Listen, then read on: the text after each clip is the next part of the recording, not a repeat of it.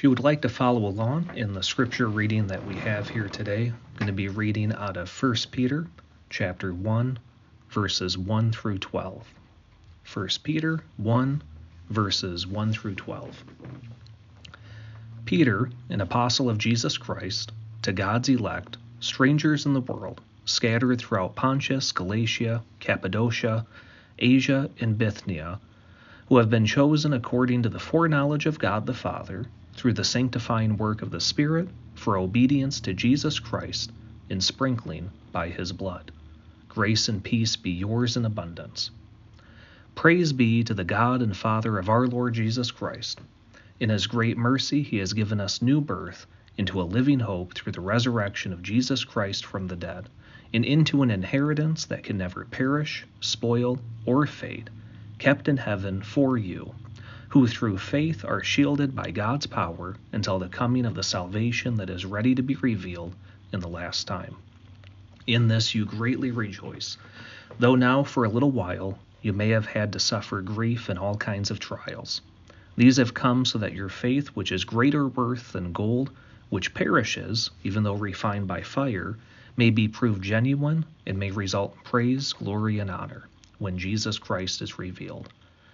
Though you have not seen him, you love him. And even though you do not see him now, you believe in him and are filled with an inexpressible and glorious joy. For you are receiving the goal of your faith, the salvation of your souls. Concerning this salvation, the prophets who spoke of the grace that was to come to you searched intently and with great care, trying to find out the time and circumstances to which the Spirit of Christ in them was pointing when he predicted the sufferings of Christ and the glories that would follow. It was revealed to them that they were not serving themselves, but you, when they spoke of the things that now have been told you by those who have preached the gospel to you by the Holy Spirit sent from heaven. Even angels long to look into these things. Let's pray. God, we thank you for continued time to listen to you. We thank you, God, for this opportunity to read your word. And Lord, we pray that as we go through this passage, that you would open up our hearts to hear what you have to say. We pray this in your name. Amen. Well, we have a salvation that is very precious and very valuable. And this is what Peter was writing to his congregation about just here in these first 12 verses. In fact, in these first 12 verses, as Peter is sending a letter to his congregation scattered throughout northern Palestine, in just 12 verses, he is able to give all sorts of descriptions as to what salvation is. And what we find is that salvation is very precious, and salvation is very valuable, but we also find that salvation is very intricate. It's actually pretty amazing. In just a few verses here, the opening to his letter, he refers to 6 different people: God the Father, Son, and Holy Spirit, the prophets, angels, and you. He refers to 2 different locations, heaven and earth. He refers to 3 different periods of time: Old Testament history, present history, and the end times that are to come. He refers to salvation as a new birth, an inheritance, as gold, something that produces joy, something that allows suffering. And then he uses 8 different biblical terms: faith, hope, love, foreknowledge, sanctification, blood, death, and resurrection. Now, rest assured, we are not going to talk about each one of those topics here today, but I just wanted to really give you an idea of how important these verses are, because truly when Peter wrote this, he was writing about your salvation, and he was writing because he wanted you to know how important your salvation was and how your salvation should change the way that you live your life each day. So the information that he's sharing here is actually information that is setting up the rest of his letter. And we get that really in verse 13. So we're going to jump around here today as we look at this passage. So if you would, look at verse 13. I know we didn't read that, but most of your Bibles, the very first word of verse 13 should be the word therefore. So Peter spends 12 verses talking about how important and intricate your salvation is, and then he moves into 4.5 chapters, starting with this word therefore, where he talks about how your salvation should now produce a different kind of behavior in your life. And all of the references that he goes to is a reference of Jesus and what he's done in you. So as you continue on and in chapter 1, you see that there's a call to holiness that we have, but that's placed or that is understood from the standpoint of salvation. If you move into chapter 2 and a little bit of chapter 3, you'll find that there's a call to submission, that we are called to submit to our political leaders, we're called to submit to our spouses, we're called to submit to those who have authority over us, all because Jesus had submission to the cross. If you go further into chapter 3, you'll find that there's a call to suffering in this world, even when it's not deserved. And then finally, as you move into chapters 4 through 5, you'll find that there is a call to humility. And this call is especially for those that are in leadership, that you are to lead as a humble leader so that when Jesus comes, he'll see that you've lived a life like his. And this is all back to where we're at here today. This is all because of what is said about our salvation in verses 3 through 12. So if you now will go to verse 3, we're going to look through verses 3 through 12 here because this is an explanation of the salvation that you have. So the first explanation of your salvation is that your salvation is eternal. One of the points that Peter makes here in this passage is that your salvation will not perish, spoil, or fade. And what he's trying to do is get you to understand that your salvation is more valuable than anything else in this world. And so if you're ever at a point where your salvation is being challenged, Peter wants you to realize that if you choose anything else over your salvation, you are choosing something that will soon fade away. And in fact, later in the passage, he refers to your faith being more valuable than gold. And the point he makes there is that gold, even though it's refined by fire, even though it is a precious metal, in fact, it's the most valuable metal, that will fade away at some point. But your salvation won't fade away because it's eternal. It's in heaven. It's given by God. It's not something that was produced here on earth. It was something that was produced in heaven, where God is. And this is also the second point to this, is that it's your inheritance. Even though it's in heaven, it has been promised to you, and it is now yours. Even though it's in heaven, it is something that you possess. So let me put it this way. An inheritance is something that you own, but it's in somebody else's possession. So let me give you an example of this. When I was growing up, my grandpa had 2 hunting rifles that we knew about. And I remember at one point he had told my dad and my uncle that they could have those hunting rifles each. And one day my dad told me that one day that hunting rifle would be mine.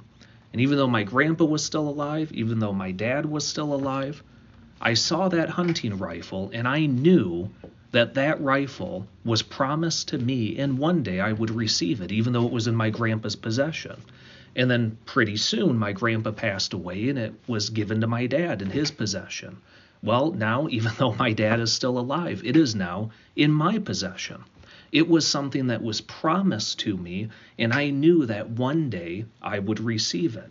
That is your salvation. Your salvation has been promised to you. It is stored in heaven, but you have access to it now. The second point here is that your salvation is produced by faith. So our faith is being tested through suffering. Now, Peter is making this point to first century Christians that are going through times of persecution.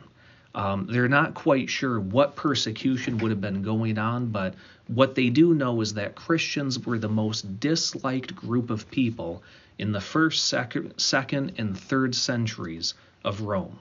And Peter is writing to a group of people, a group of Christians that are in the midst of a region that believe that Caesar is God.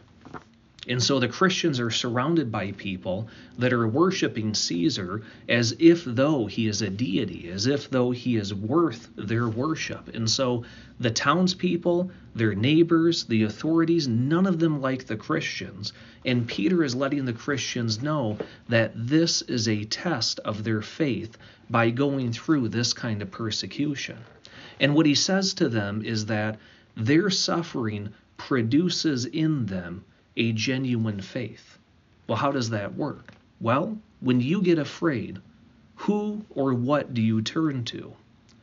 Do you turn to have faith in God, or do you turn to have faith in idols? And the point that Peter is making in this passage is he says, if you're looking to anything in this world to solve the dilemma of fear in your life, you are missing out on that which is eternal, which is your salvation, which is stored in heaven. It's your inheritance. And so the suffering that you're going through is producing a genuine faith that when you're tempted to be afraid, or you're going through trials and tribulations, you will turn to God and not anything in this world. And when you do that, God is giving you your salvation. And Peter even says that when Jesus returns, your tested faith will produce praise, glory, and honor in him. And your faith is evident because even though you cannot see him, you believe in him and you love him. So your faith in Jesus Christ is what allows you to receive the salvation that God has offered. And he even says this here in verse 9, the outcome of your faith is the salvation of your souls, which you are receiving now. So your faith in God is what's producing salvation, and your faith may be going through times of trials and tribulations, but that is to test whether or not you're going to turn to God and receive what he has for you.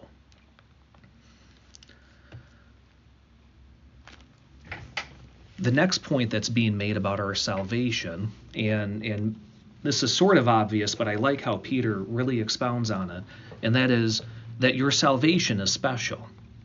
Now, hopefully by this point in reading the passage before you get to verse 10, you would already understand that your salvation is special, that it's something different than anything else.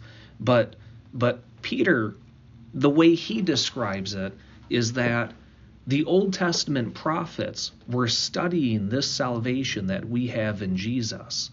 And as they were studying it, they were being led by the Spirit of Christ. They were being spoken to by Jesus through the Holy Spirit. And what they didn't realize at the time was that they were studying a salvation so that we could be saved by by this outcome, by this salvation. They didn't realize at the time that they were serving us. And so God has been preparing this salvation for us since the Old Testament times. So they were studying it so that we could receive it.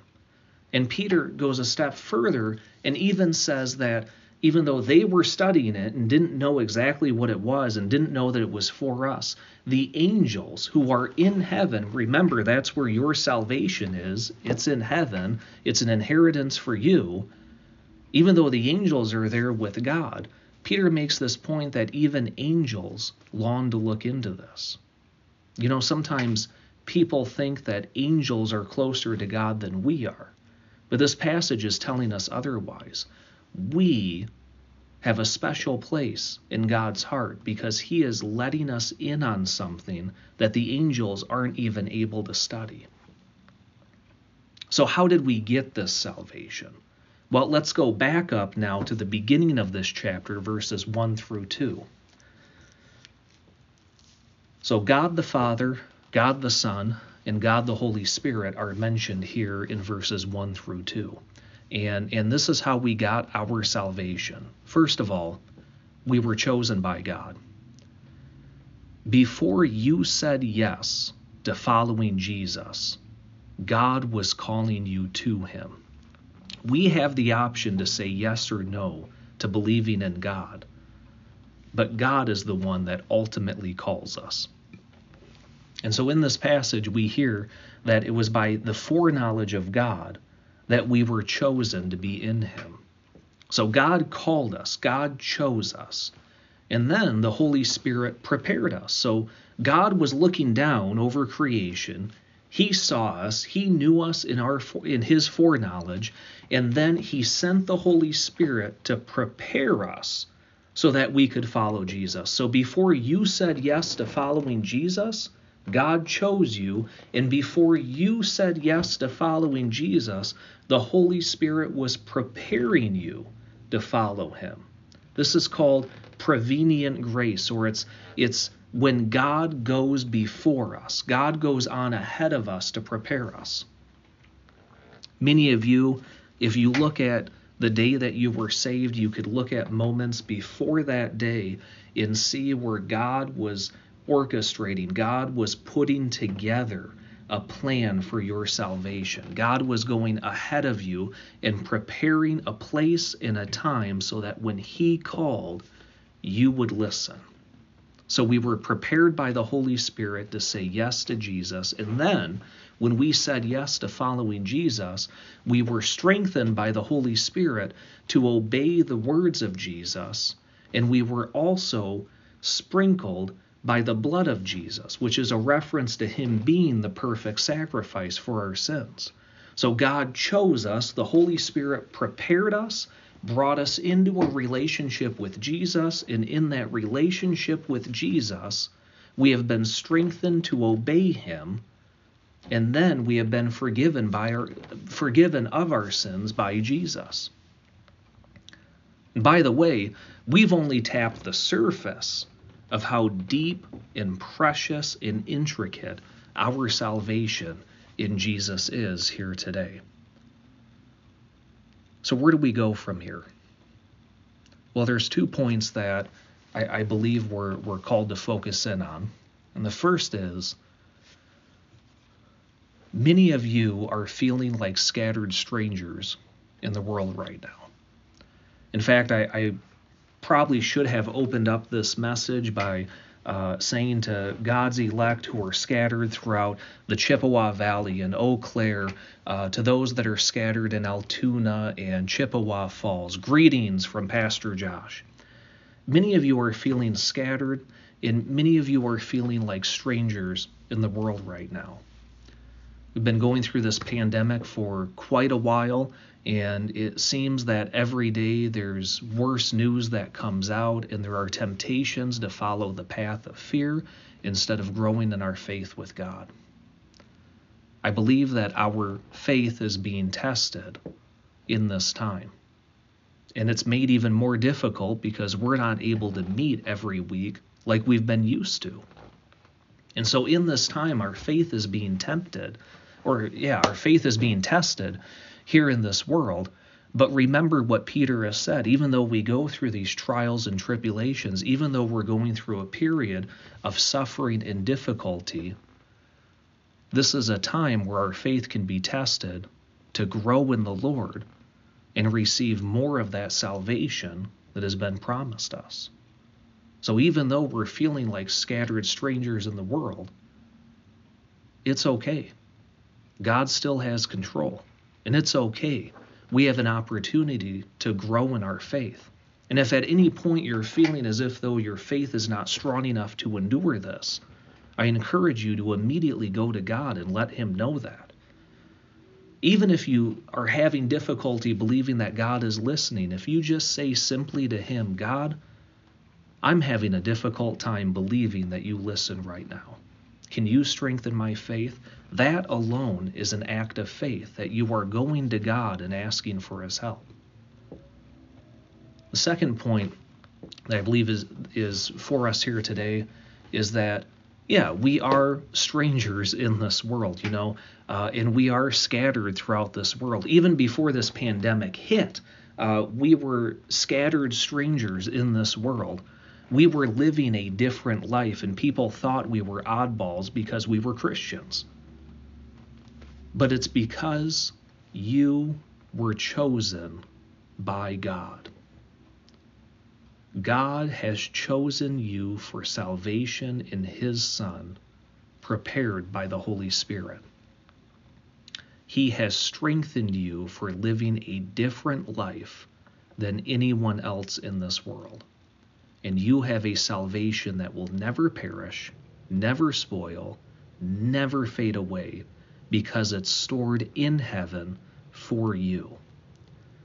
So during this time of difficulty, during this time of suffering in the world and watching fear slowly take over in some people's lives, I encourage you to let this test go through and turn to God. At every moment of every day, whatever you're going through, be sure to put your faith in the Lord. And this suffering will prove your faith genuine, and your faith is more valuable than gold, which perishes, because it brings about your salvation that is stored in heaven, where it will never spoil, fade, or perish. As we close, if you would, receive this benediction. Peace to all of you who are in Christ Jesus our Lord. Amen.